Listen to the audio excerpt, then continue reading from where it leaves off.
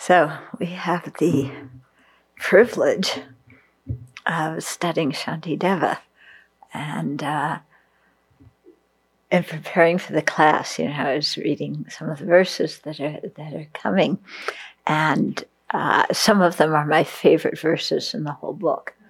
They aren't the ones we'll start with today, but as we go on, and some of the verses that have really made a very strong impact on me. So it'll be very nice to share those with you.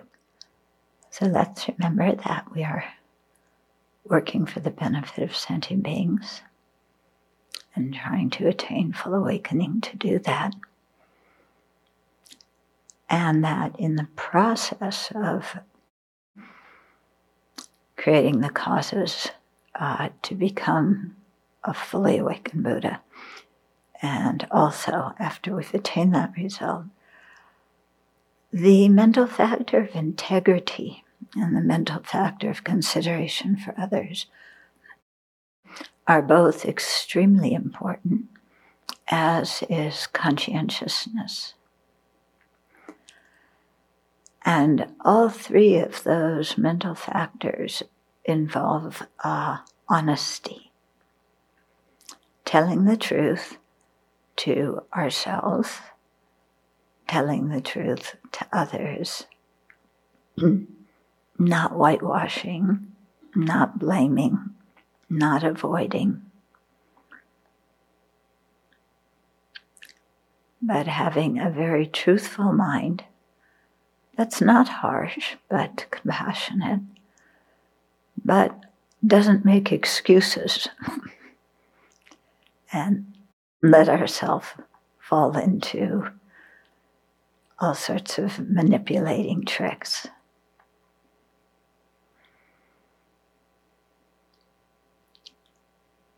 So it's very important to see those three mental factors as essential if we want to create the causes for Buddhahood. Because it's one thing to have compassion, but to act out of compassion, we have to be truthful.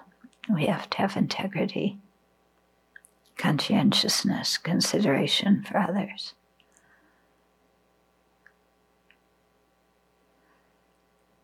And to hold those as very strong values in our mind. So ponder that for a moment, and then we'll start the class.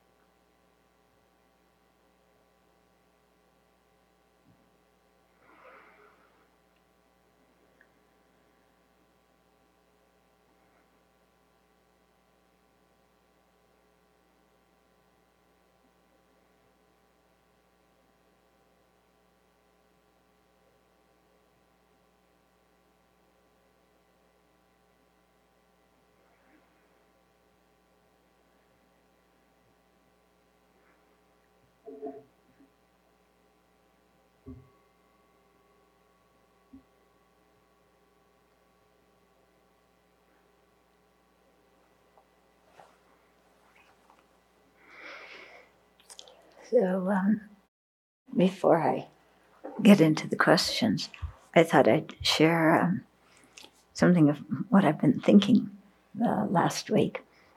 So we had our bi-monthly posada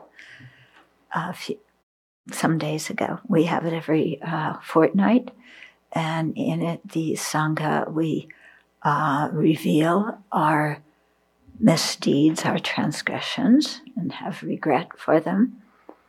And then we read our precepts together as a way of restoring them. So when we were doing the last posada, I was thinking of the difference between a Sangha community and a political party. Because they're both groups, and as sentient beings in our lives, we belong to many different kind of groups. And some groups we choose and some groups we don't. We're born into them. But how we relate to them is up to us. And so I was thinking of the similarities between a Sangha community and a political party. They're both groups. They're both established to accomplish a purpose. They both have ways of entering that group. Not everybody can just walk in. You have to do certain things to become a member of that group. You take a certain oath or a certain vow as a member of that group. Okay? So, that's kind of similar. But then a Sangha community is set up to help its members attain liberation and awakening and to sustain the Dharma in the world and enable other living beings to come in contact with these teachings. A political party, supposedly the purpose is to legislate and govern the country. Okay, now the Sangha, both of these have purposes. Then we're all sentient beings, which means that we all have afflictions. So then you have to see how well does each group we belong to fulfill its purpose? And, are there ways in which individuals in the group get sidetracked, or ways in which the entire group gets sidetracked? Okay, so you can see how that can happen in a spiritual community if we don't do the posada, for example, if we don't point out misbehaviors on the part of ourselves and on the part of the people we live with, if we just sweep things under the table in the name of it's in the name of not causing upset, but the real reason is I want everybody to like me. So I don't want to say anything that might make people not like me. And there's a big difference between,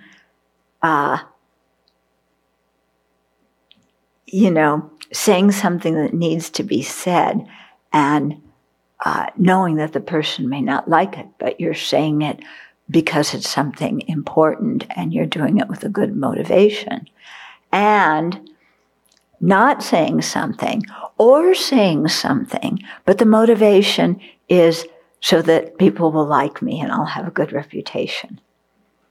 The big difference between those two things. Okay? And so we can see, and we can't always tell through the behavior what the motivating factor is. Yeah, it's up to us to look at our own mind and see what it is. And, so that's why integrity, truthfulness, and so forth are really important, conscientiousness. But it's easy for us as individuals, to go the way of afflictions. And then it's easy for a group to start covering up each other's faults. So there's certain precepts that we have that you create a transgression if you don't point out a fault. And if you just, say, yeah, that's okay, we're going to ignore that. Okay? Because we're supposed to help each other in that way. So point out a fault doesn't mean that you did this. It means with a motivation to help somebody, you point something out. Okay? So in a political party, that isn't so important, admonishing each other.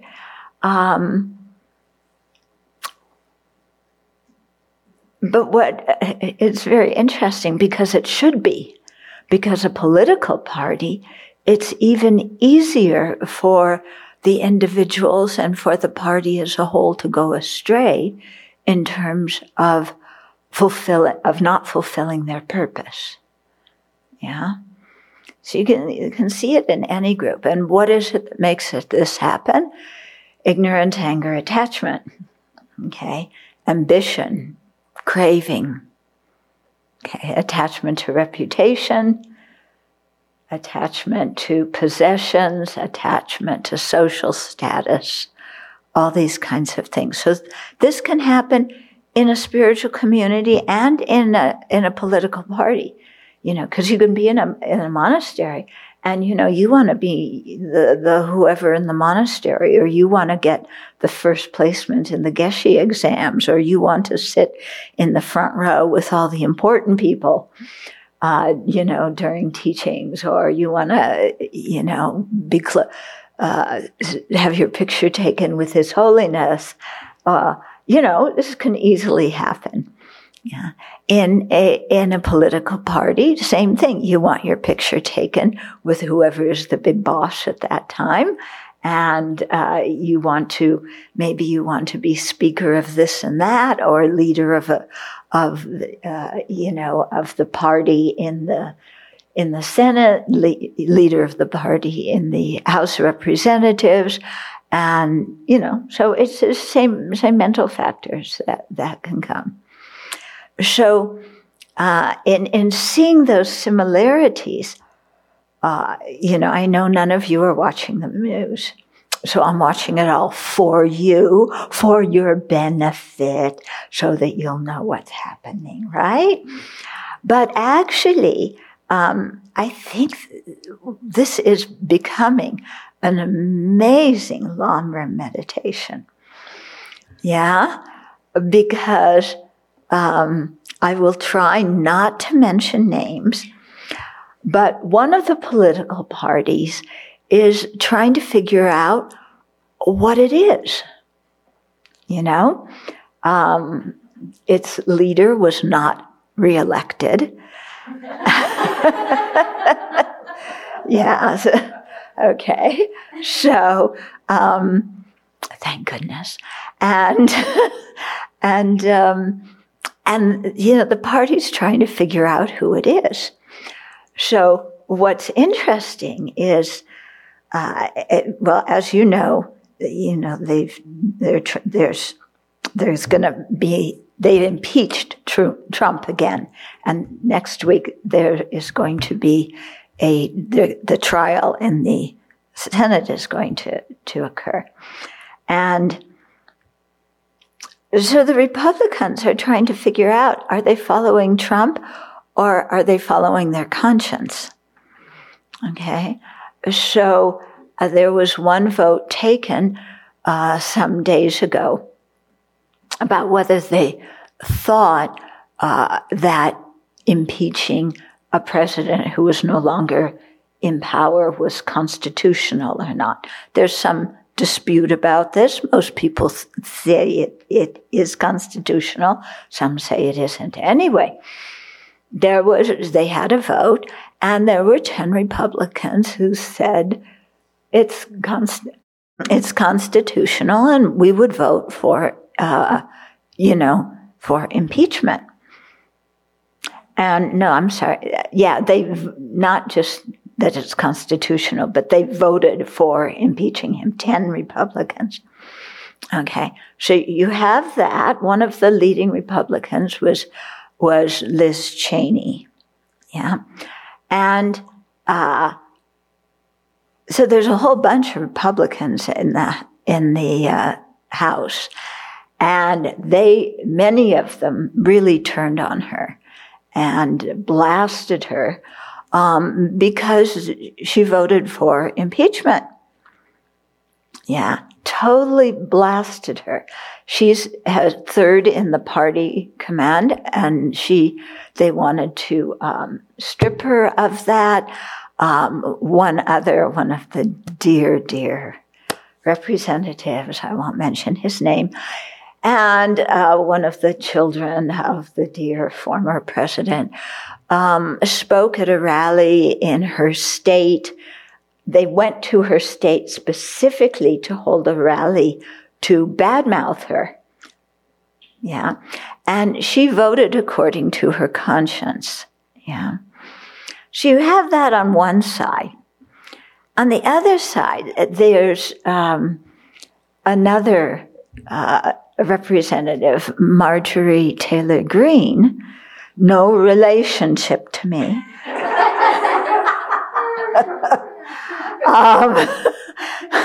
Yeah. Who, well, she thought that the Parkland shooting and the Sandy Hook shootings did not occur, that those were all actors. There were no children who got killed. That the forest fires in California started because the Jews have a laser beam in space that they focused on the forests in California. That she has things online about, we should assassinate Democrats, how to get rid of them. A bullet through the head is a good means. She is a QAnon follower. Okay. And on and on and on. They're discovering so many of the things she said. Anyway, the former president, whose name I'm not mentioning, loves her and thinks she's fantastic because she loves him. And it's very transactional. I pat your back, you pat my back. Okay. So he loves her. He obviously doesn't love Liz Cheney, who voted to impeach him. So the Republican Party, this week, they were trying to decide whether to take Liz Cheney out of her position as third highest in the Republican representatives, as Republican representatives. Should we take her out? And what do we do? And what about Marjorie Taylor Greene? Because she got put on 2 committees, one of which is the Education Committee, perfectly suited for somebody who thinks that there are no school shootings. So what are they going to do? And so they're trying to figure out who they are as a party. And it's interesting to watch this because when they talk publicly, well, the head of the party of the Republicans, the leader in the House, he wants to have it both ways. Okay, he sometimes says things about the ex-president, criticizing him, but he doesn't want to offend him, and he flew to Florida last weekend to have a tete-a-tete and have his picture taken with the big guy. And so he wants to get in good with the side that wants to keep Liz Cheney, and he wants to be in good graces with the former president and more than half of the Republicans in the House who are, I don't know how many of them are QAnon people, but they're definitely believers in conspiracy theories, as we saw with, everything that's been going on. Okay, I don't have to go over all that. So sitting back and watching this as a Dharma person, and saying, how does this relate to my mind? And you see that, it was like until yesterday, we still don't know how this is going to end, but it was like there was so, they don't want to offend the QAnon conspiracy theorist. They don't want to discipline her and take her off of her committees because there's, a big chunk of those people who are for her, and the former president loves her. Yet, Liz Cheney, who speaks what she really thinks, and it made her vote a vote of conscience, knowing that she would get criticized, then many of them want to kick her, demote her. So it's so interesting. It's like the person who speaks truth wants to get demoted. People want her to be demoted. The person who speaks conspiracy theories, and she's just way out there. And I don't know if she believes these things or doesn't believe them, but either way, it's bad. If she believes them, then what's her mental state? If she doesn't believe them and she's lying, then what's going on? Anyway, they don't want to, the Republican head in the Congress didn't want to discipline her. They had a big Republican meeting, and she got a standing ovation during it. Yes. But, McCarthy is his name. He didn't want to discipline her. So he passed it over to the Democrats. So the Democrats are going to put something on the floor today about whether to take her off those committees. As soon as the Democrats did that, McCarthy, who gave it to the Democrats to do, the other party to do, said this is a Democratic partisan activity. He criticized the Democrats for doing what he wanted them to do because he was too cowardly to do it. Okay, so you may not have wanted all those details in the middle of retreat, but the reason I told them to you is look at the mental states of the people involved. And what are the motivations?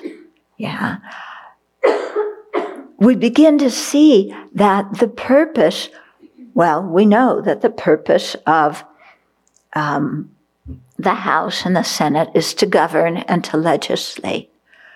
What we're seeing is no government and no legislation.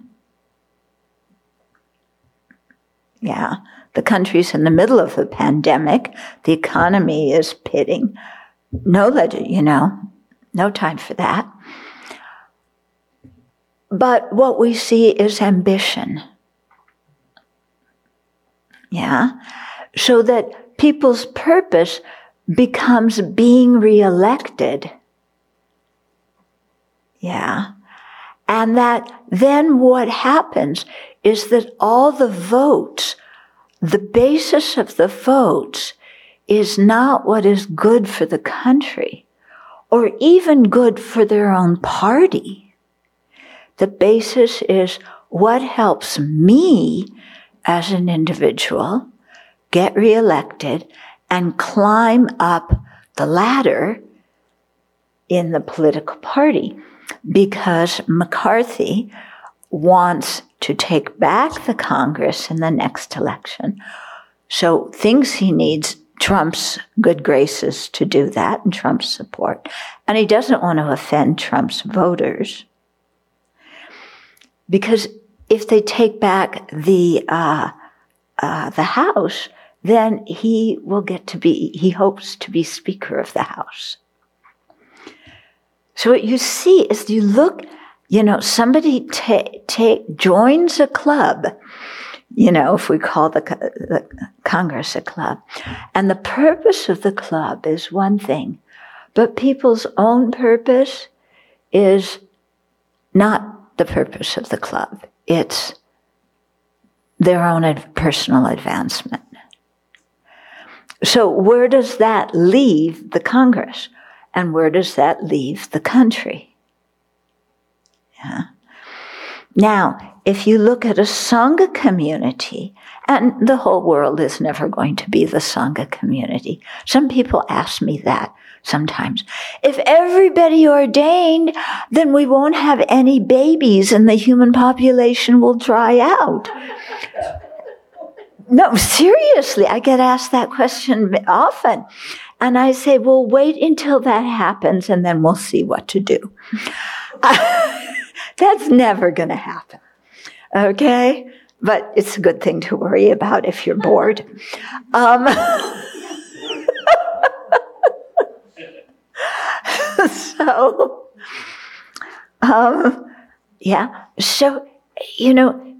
to look and see, well, I'm part of a Sangha community. Am I acting with the proper motivation that I should because I voluntarily did this, or even you're not a Sangha community, part of the Sangha community, you're a lay follower.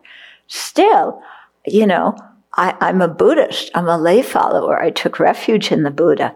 You took some precepts.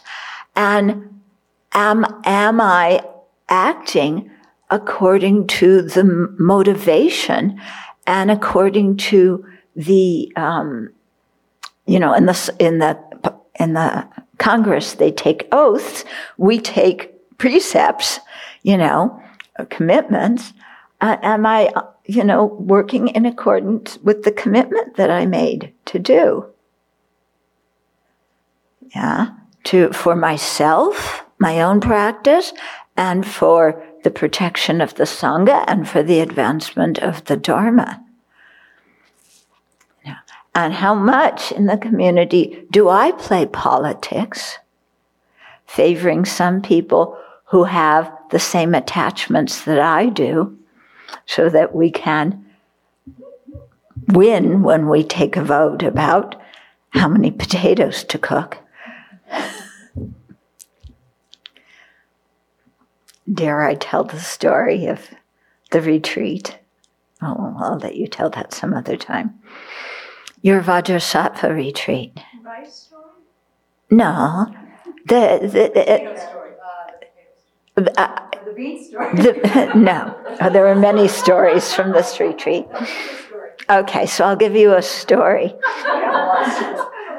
So we were all at a retreat center. This is a digression from a digression.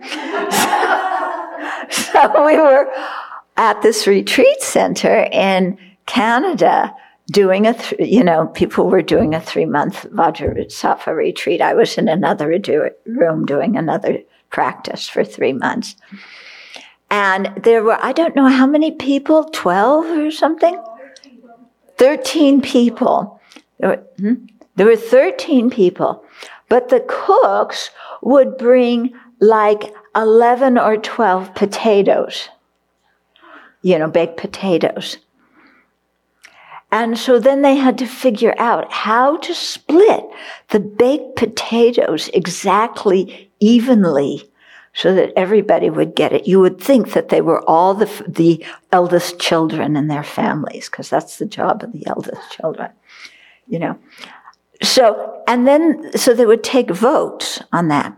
Then they took votes on how much milk to have. How much milk everybody could have. Okay? I don't know what the decision was, but they voted on it. Most of them were Americans. There were a few Mexicans. The Mexicans on the retreat were going, what are these people doing? Just let somebody make the decision and let's get on with things. But no, there were long discussions about how to divide the potatoes and how much milk they were going to have. Okay, so I don't know how I got on that. Attachment with groups. Yes. Oh, yes. So you have to side with the people who have the same attachment to food so that when you vote, you get what you want. And you badmouth the other people who want to have what you don't like. Yeah. And you vote against them and you gather more people on your side. I've been trying to do that, and I've failed. Everybody here likes beans. God, got to get some people here who don't like beans.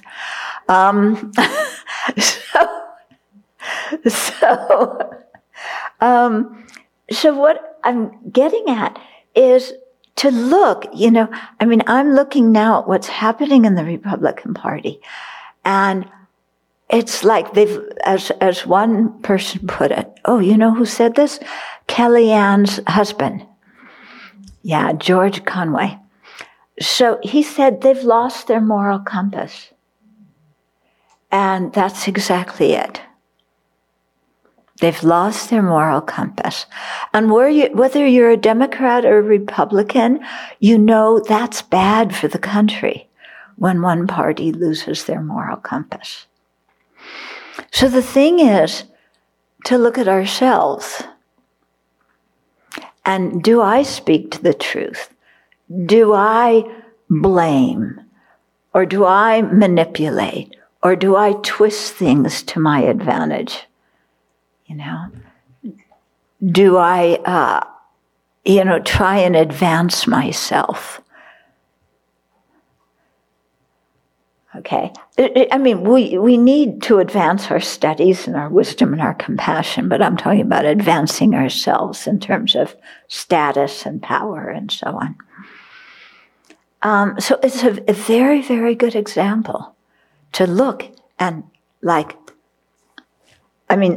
politically, Liz Cheney and I don't agree on many things, but I admire her because she voted according to her conscience.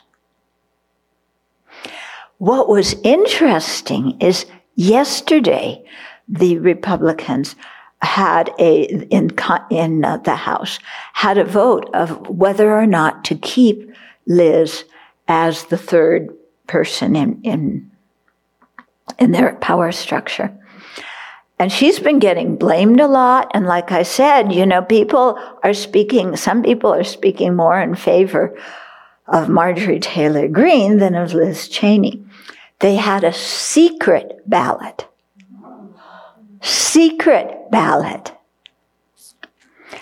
And the vote was 145 to 61 to keep her as in the power structure.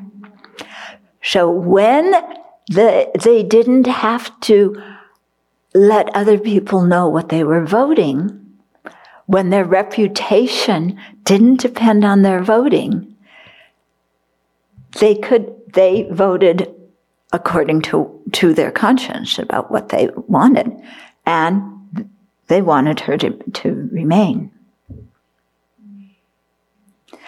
The vote about Marjorie Taylor Greene, that will probably be a public one because the Democrats are behind it. And so their people are not going to vote according to the truth of their own truth. Yeah, they're going to vote according to what's going to advance them, which is not good for the entire country, and it's not good for the individual. And it's not even good for their political party. Yeah. So, sometimes when you look outside and you can see these kinds of things so clearly, it's like a mirror for our own behavior. Yeah. And I find that quite helpful. Yeah. Who do I want to be like? Yeah. And they were showing one clip, I forget how to pronounce his name, Navalny, the Russian, who Putin tried to kill. Yeah. Who, after he recovered in Germany, went back to Russia knowing he was going to get arrested, and he did, and they threw him in prison. But I didn't see his whole thing, but just a little bit here and there. But he, too, when he made a public statement, he spoke very truthfully, very directly, even at the cost of his own personal safety. Yeah.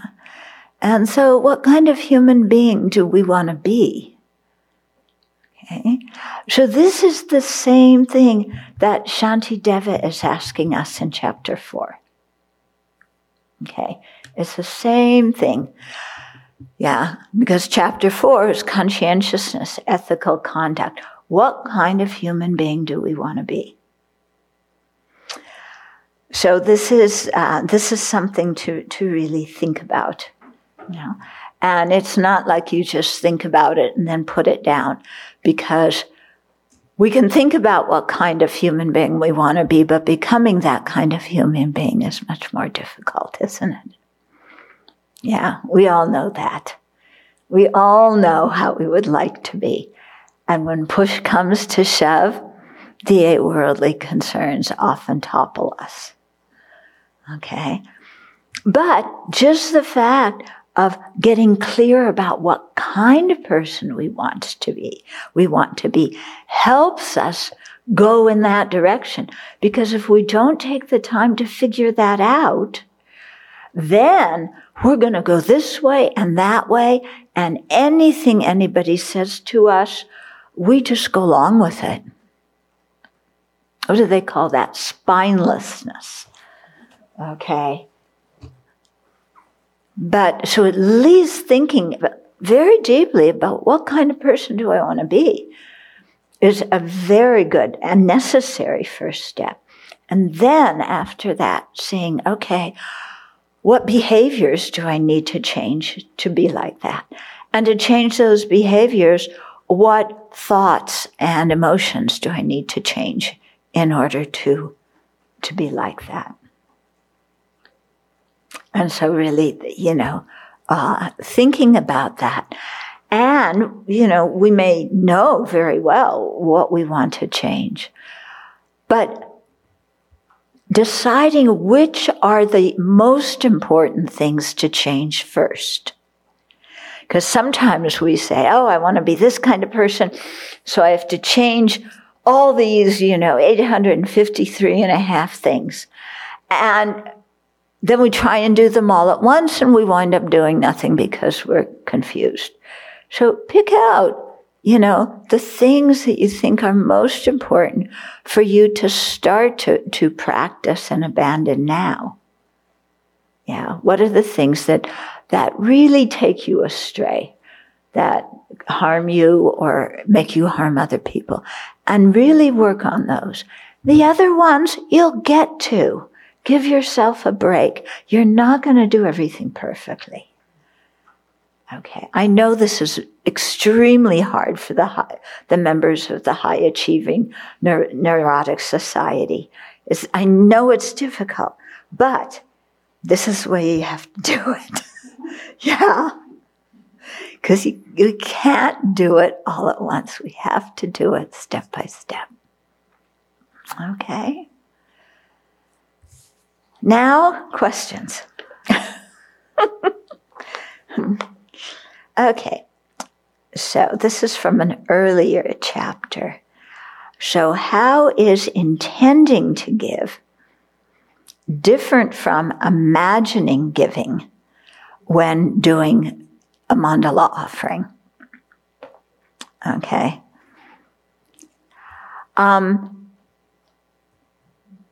The intending to give, whether you're doing a mandala offering or just, wanting to offer cookies to somebody, the intention is what's happening in here. It's part of your motivation. Okay. Imagining giving, in the case of the mandala, is you're imagining doing the action.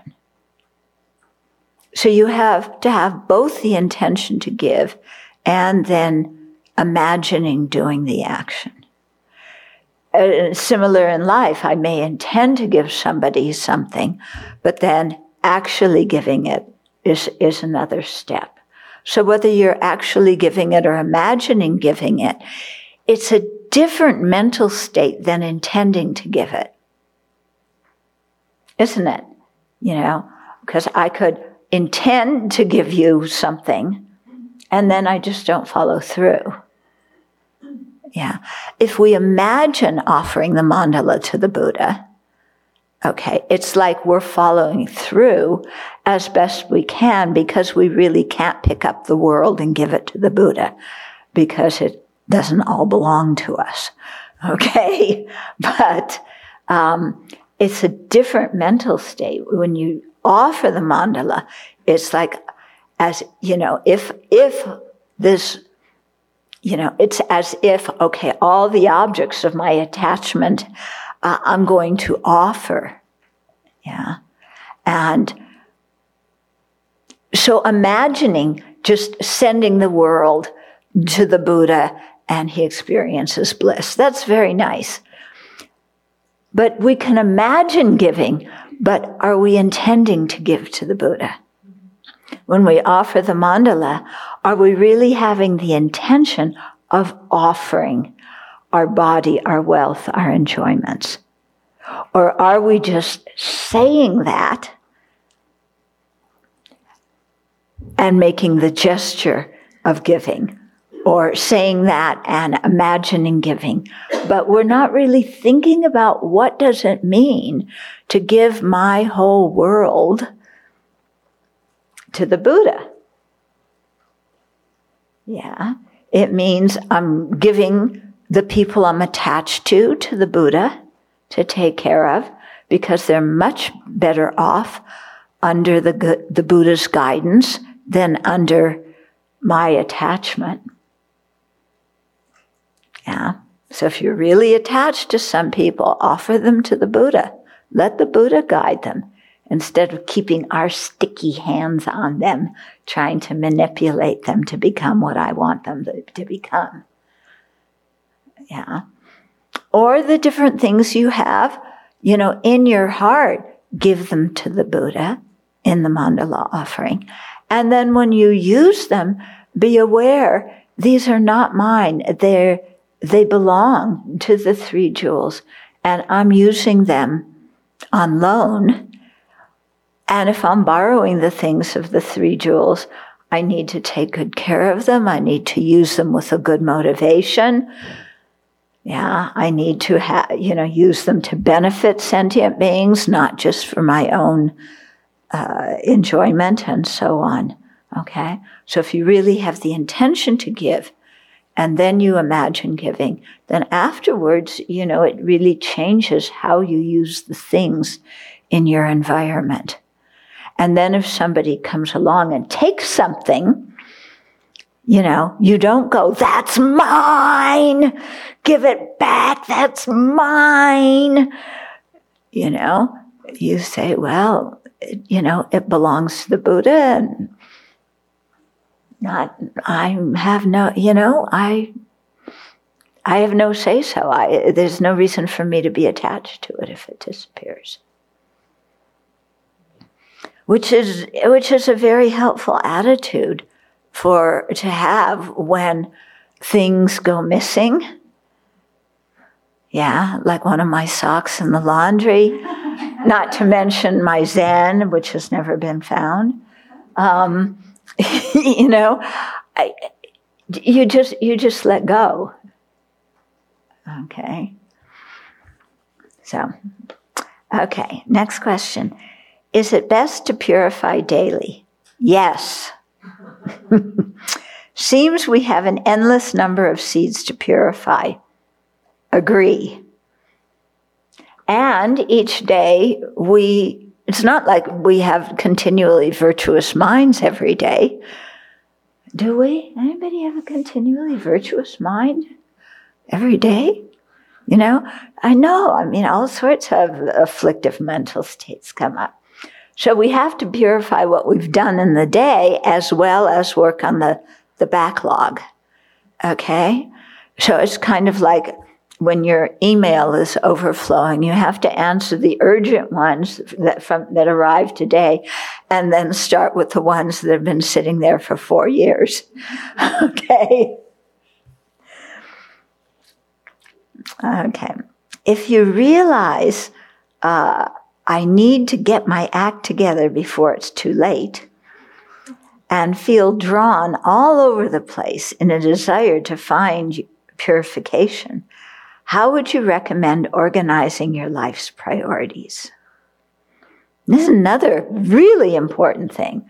We have to have priorities. So if your priority is to get your act together, and within getting your act together, purifying things that happened in the past, and making new as part of the purification process, we make the determination not to do it again in some form. Okay? And so if that is a priority to us, then we do purification regularly. Okay? We do it daily as part of our daily practice, and we take the time to do purification retreats. So, for example, the Vajrasattva retreat, prostrations to the 35 Buddhas. Okay, so you really engage in, those two are two of the most prominent purification practices. There's many others, but those are the ones people usually start with. And you really work on them and work on the four opponent powers, really being honest with ourselves about things we regret, and then making a determination about how we want to be in the future.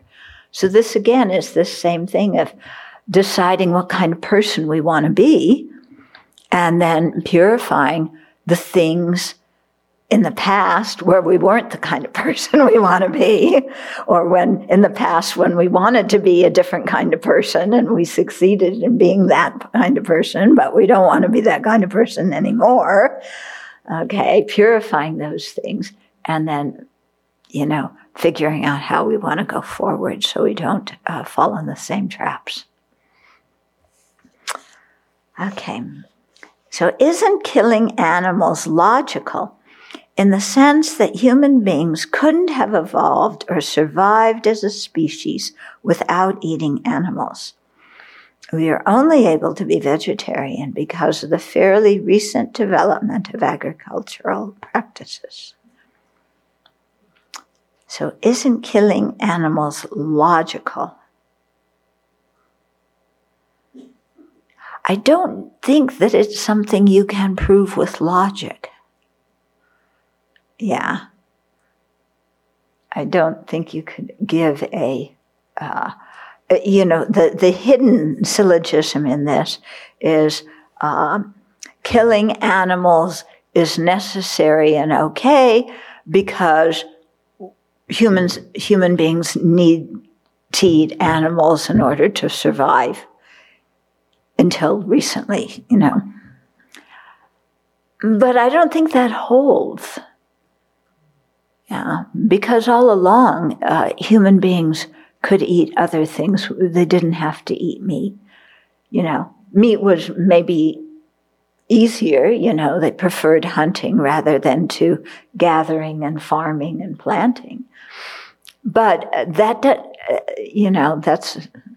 doesn't mean that it's logical or good.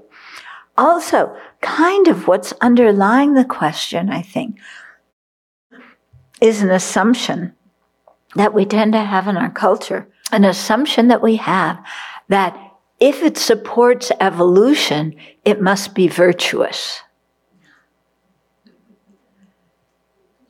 Okay? In other words, if it supports human beings being able to stay alive and develop and if it supports any kind of thing that helps evolution, it must be virtuous. There's no pervasion there that if it supports evolution, it's a virtuous action. Yeah, there's no pervasion because, like killing, even if it did support evolution, it's still non-virtuous. Okay, and, many other kinds of things, like that might be good evolutionarily, whatever it is, but it doesn't mean they're virtuous. So we have to differentiate those things, okay? We can't say everything that enables me to stay alive is virtuous.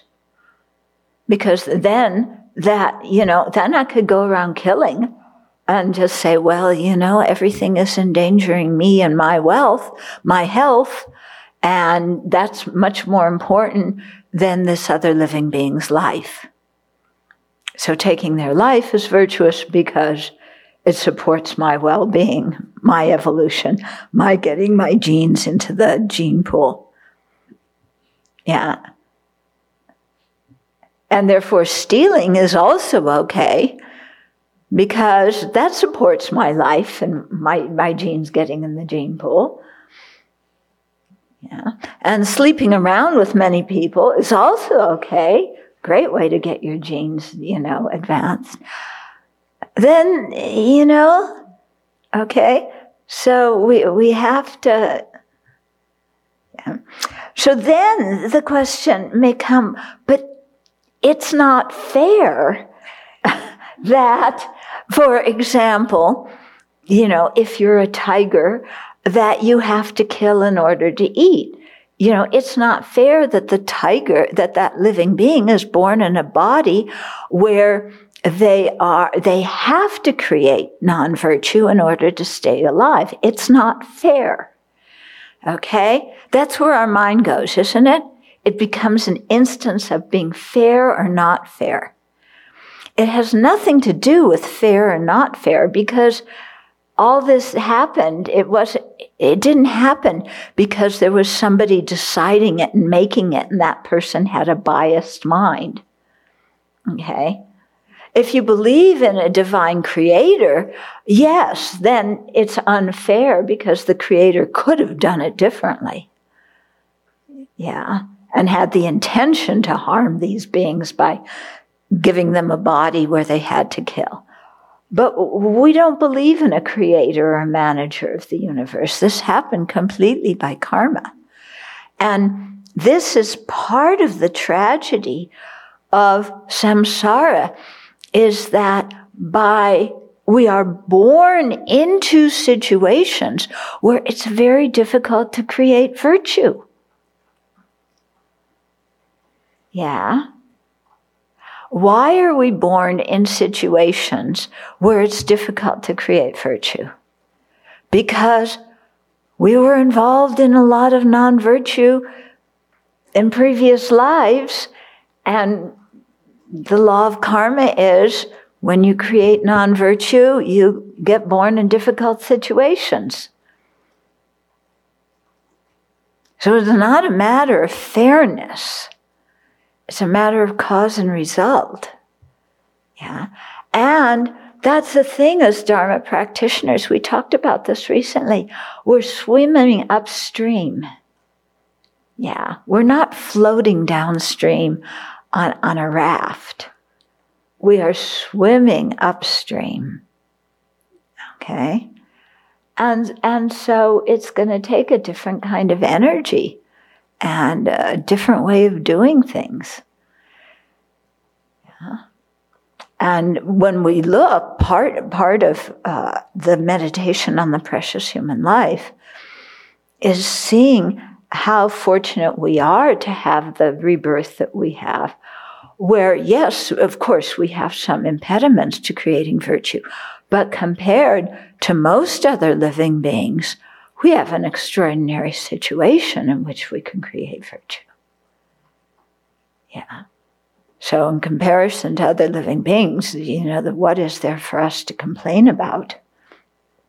On the other hand, we should never get proud of, well, I have a perfect human rebirth, so I'm higher than you, because as soon as you think like that, it shows that you're lower than somebody else.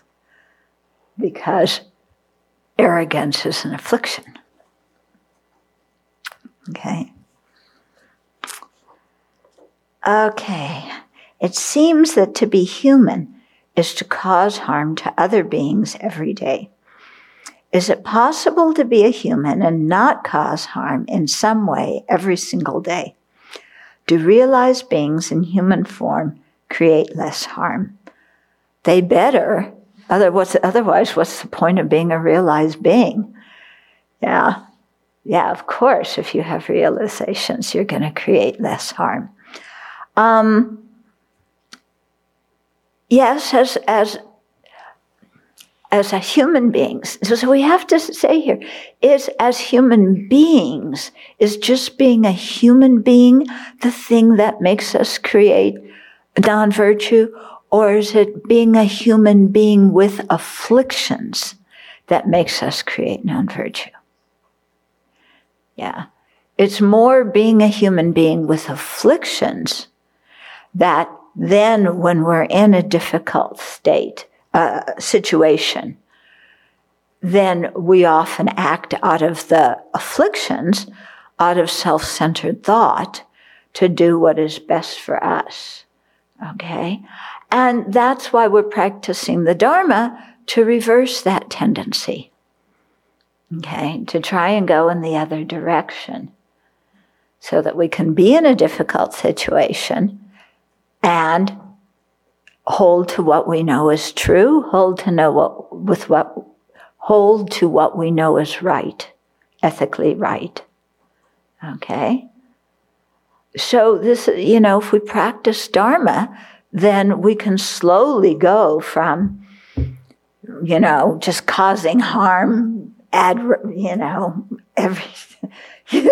over the place, to causing less and less and less harm, and actually being able to benefit.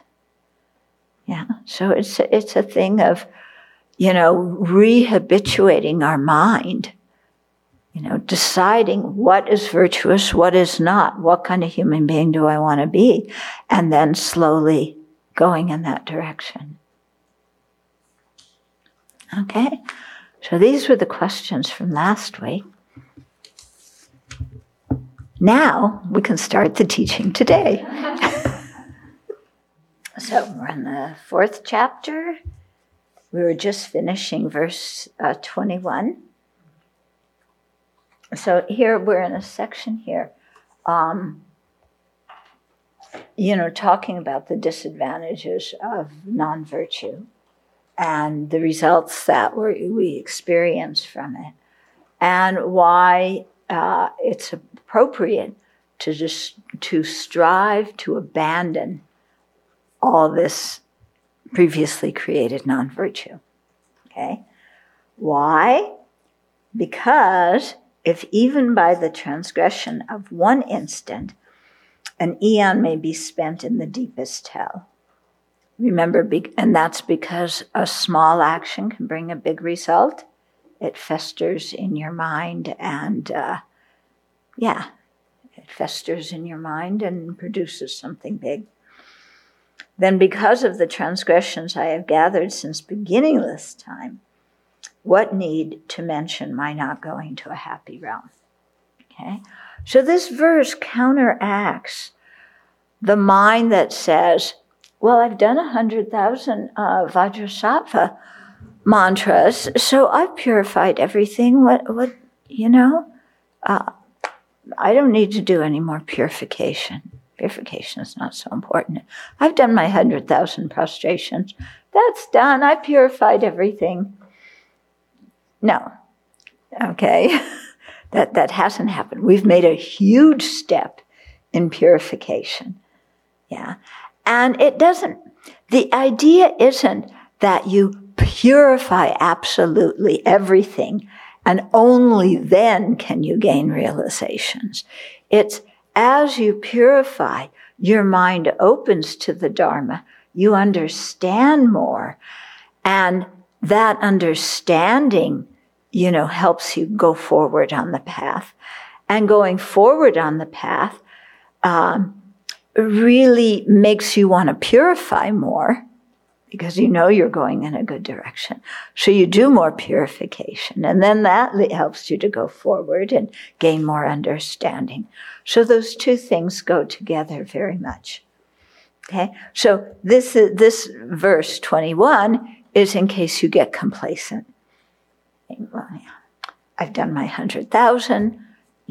I was distracted through most of them, but it doesn't matter. I still, counted. And, don't need to really emphasize purification much. I'm a pretty good person anyway. That was my big shock when I first met the Dharma. I thought I was such a wonderful person. Yeah. And then I found out that I was actually selfish. Yeah, boy. It's another thing my mother used to say to me, don't be selfish. I'm not selfish. She was right. Yeah. So that was a big shock for me. And I have anger. That was a big shock too. Yeah. Well, I knew I had anger. I was angry at, politicians and this kind of thing, But I was a nice, sweet person. Yeah, and then I found out, actually, I was quite angry inside. Okay, verse 22. Yet having experienced merely that rebirth in hell, I shall still not be liberated, for while it is being experienced, other wrongdoing will be extensively produced. So this is this thing that once you get born in another samsaric rebirth, okay, you're consuming the karma that, was responsible for that rebirth. And if it's in the lower realms, you're consuming, that negativity that caused that lower rebirth. But in that new rebirth you have, you're again in a situation that is disadvantageous, and you again create more negative karma. Okay, so this is what I was saying, the tragedy of samsara, that you're born into situations where, especially in the lower realm, where because the situation is so bad, our afflictions they go crazy. Yeah, in trying to avoid the pain of that situation. So, that happens even in the human realm, we can see. Yeah, people in difficult situations create a lot of non-virtue. And then the real big tragedy is the people who are in good situations who create non-virtue. Yeah, because they want to be in better situations, or because they have no idea of past and future lives, and they're just involved for the happiness of this life. Yeah. Okay.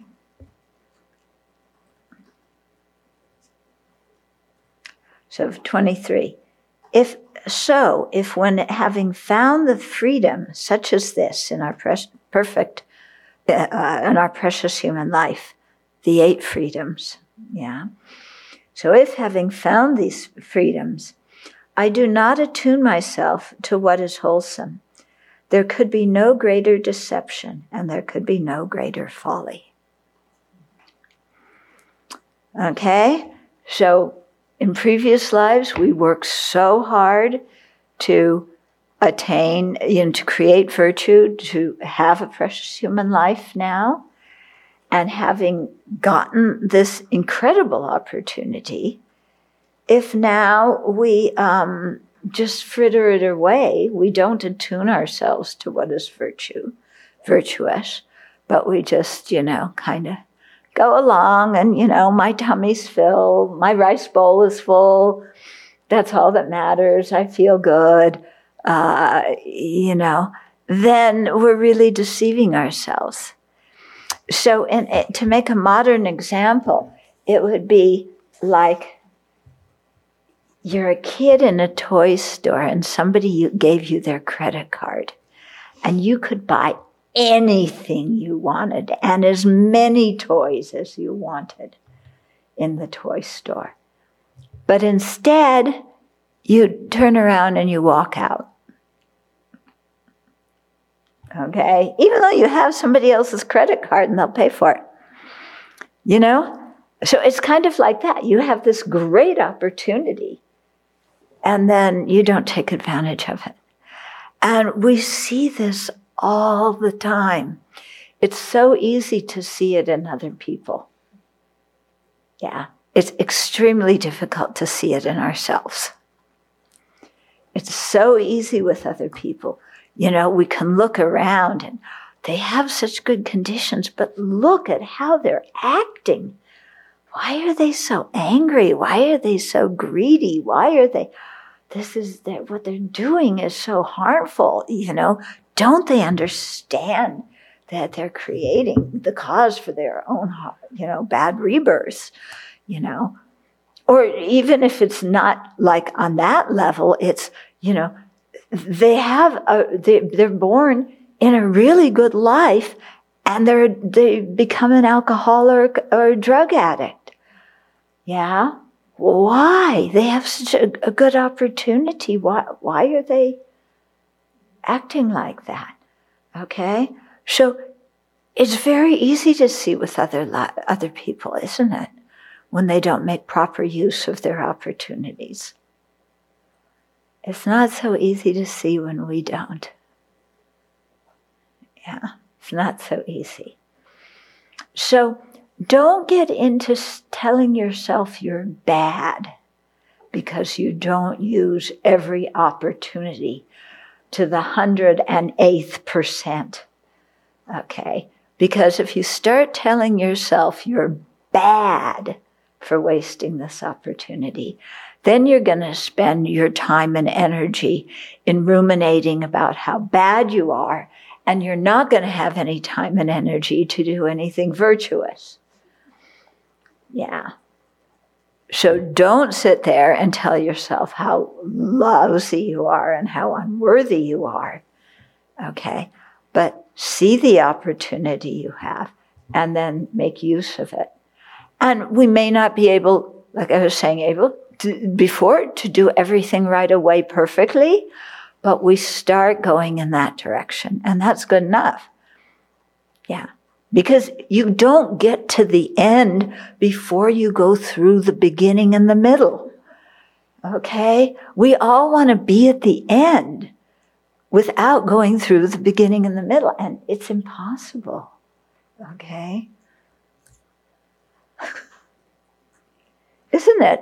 Don't we all want to wake up tomorrow and be Buddhists and, okay, then it's all done. Now His Holiness says that, you know. Oh, I want to become a Buddha. Then I can take a nice long sleep. You know, really rest and relax. Yeah, so we all want to, you know, we think that's what Buddhahood is. And, you know, we want to get there the quick, cheap, and easy way. Yeah, so we've got it done, and it's not on our list anymore. Whew, one less thing on my list to do. Yeah, but to really, you know, look at our opportunity and feel joy at the opportunity, you know, that we can use it so well. And sometimes we need to nudge ourselves, and sometimes we need to discipline ourselves, you know, to get ourselves to do something. I had a friend who, she told me it was often hard for her in the morning to go sit. You know, she couldn't seem to get herself to the cushion. So she would talk to herself as if she were talking to one of her kids.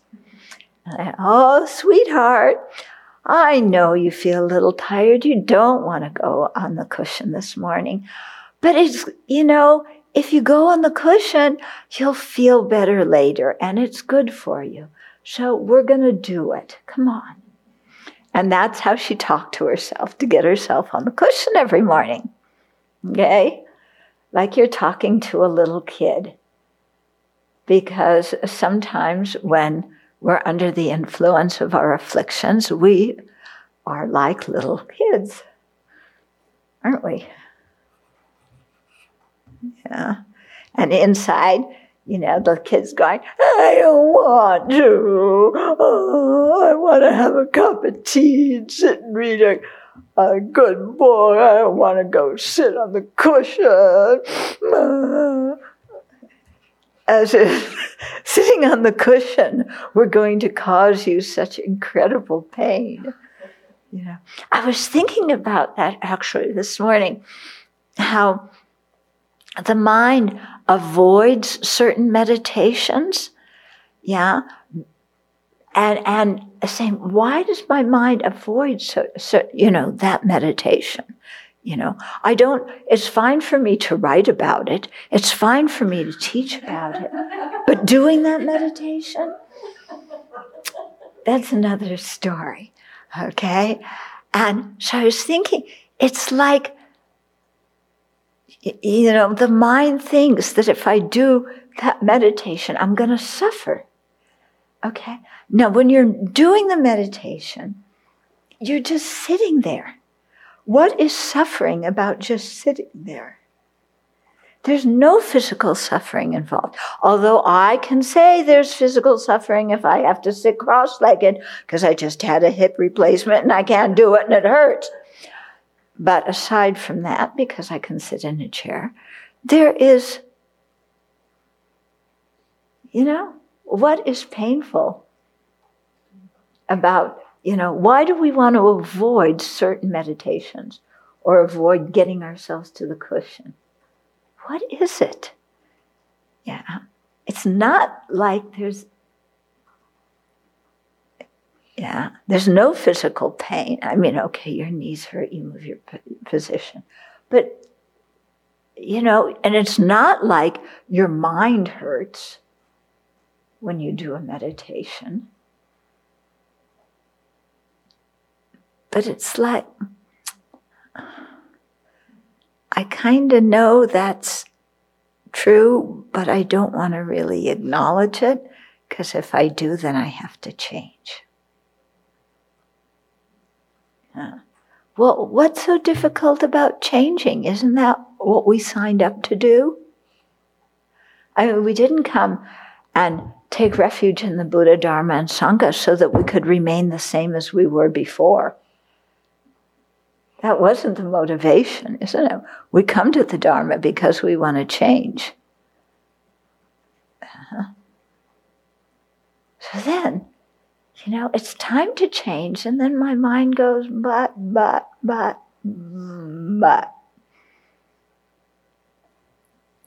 Yeah, that too. It's interesting, isn't it?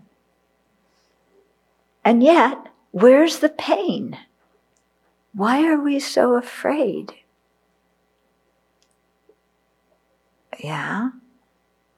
What is painful about changing?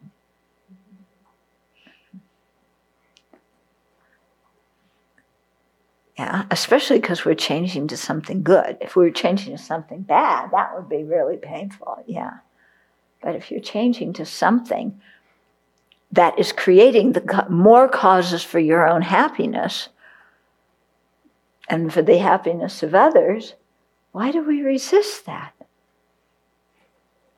So interesting. This mind we have, it's so inconsistent. Because it's our deepest wish, any sentient being, deepest wish is for happiness and to avoid suffering. And yet, when it comes to creating happiness and avoiding suffering, we think that's suffering.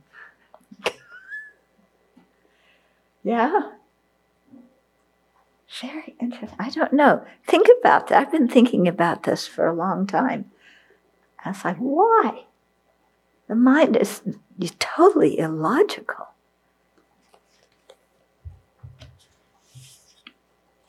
Okay, 24. We're moving ahead. And if, having understood this, I still foolishly continue to be slothful, When the hour of death arrives, tremendous grief will rear its head. So Shantideva knows that we have this resistance. He's talking to himself, you know. It's like, I know I have this resistance, but if I just continue on that path, then when death arrives, there's going to be tremendous remorse. He uses the word grief here. I think it should be remorse. Yeah.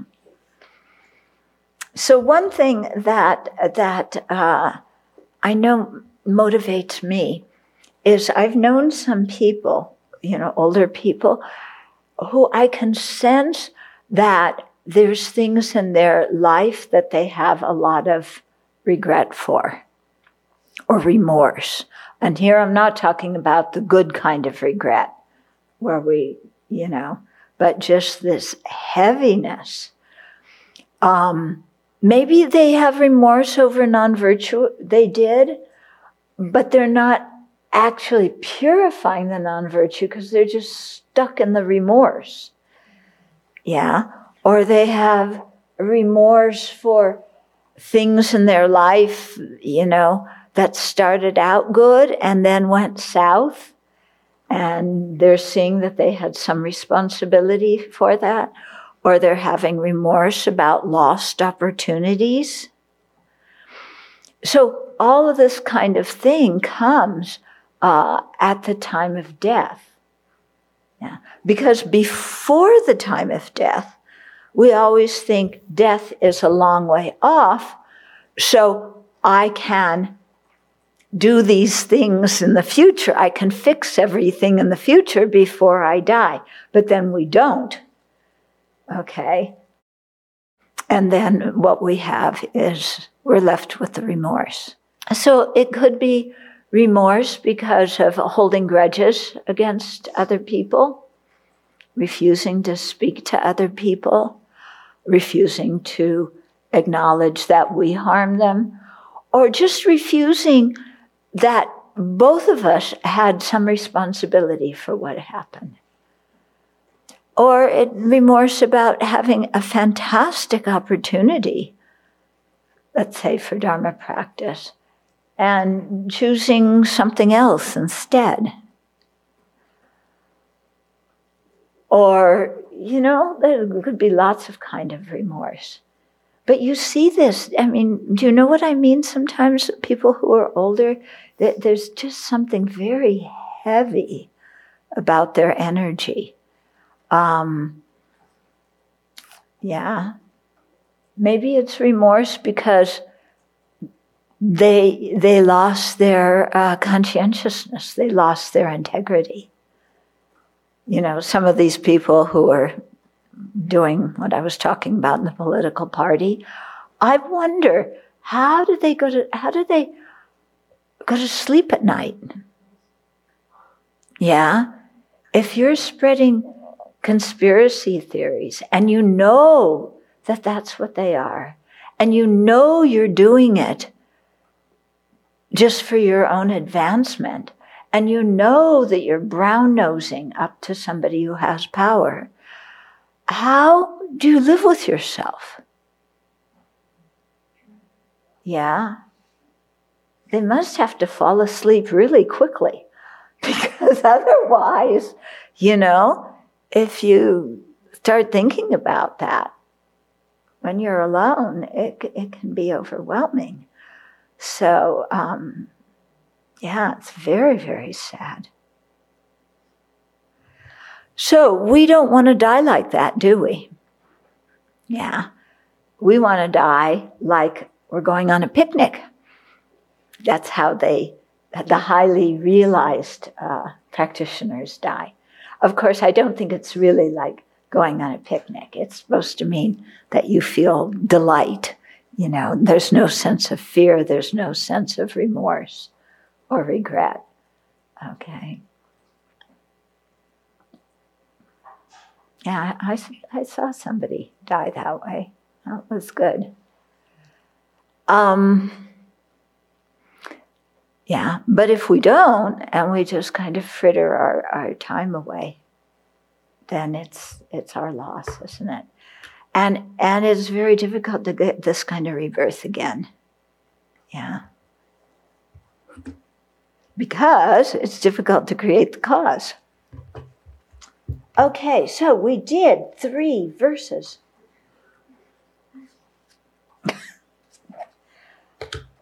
Any questions? So in regards to this, why we can't, do what makes us happy, I mean, what part does the self-grasping ignorance that defines itself as this solid, defensible entity influence when we finally get an insight about challenging that? I don't want to anthropomorphize self-grasping ignorance as some sort of entity in me that's causing all sorts of havoc, but there seems to be something about that erroneous view that imparts a sense of annihilation and fear when we get into understanding what our biggest obstacle is. Mm-hmm. But I think that might be a piece of this puzzle, but the self-grasping ignorance is Oh, yeah, because the self-grasping ignorance, that and the self-centered thought are the 2 things that are going to lose out by our practicing the Dharma. And they've been with us for a long time, and they're not going to roll over and say, yeah, go ahead and destroy me. Yeah.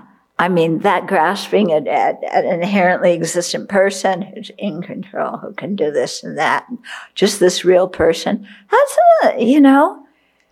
not going to roll over, not going to go down without a fight. No, not at all. I mean, it's so habituated. If you look at it like that, it's just so deeply habituated that it's going to be hard to. We have to chip away at it gradually. So we didn't do very many verses, but I hope you have something to think about. Yes? When you were talking about the thing about killing animals, it made me think first of Albert Schweitzer, who always had this, one of his mottos was reverence for life, and like how the Native Americans do. But I was thinking in Buddhism, I remember Darshan Rinpoche talking about, and I think we've talked about this here, that there is this acknowledgement of harm. So we maybe try to reduce that and try to maybe, they talk sometimes about the size of the animals that you might eat. Oh, yeah. And things like that. So there is this recognition of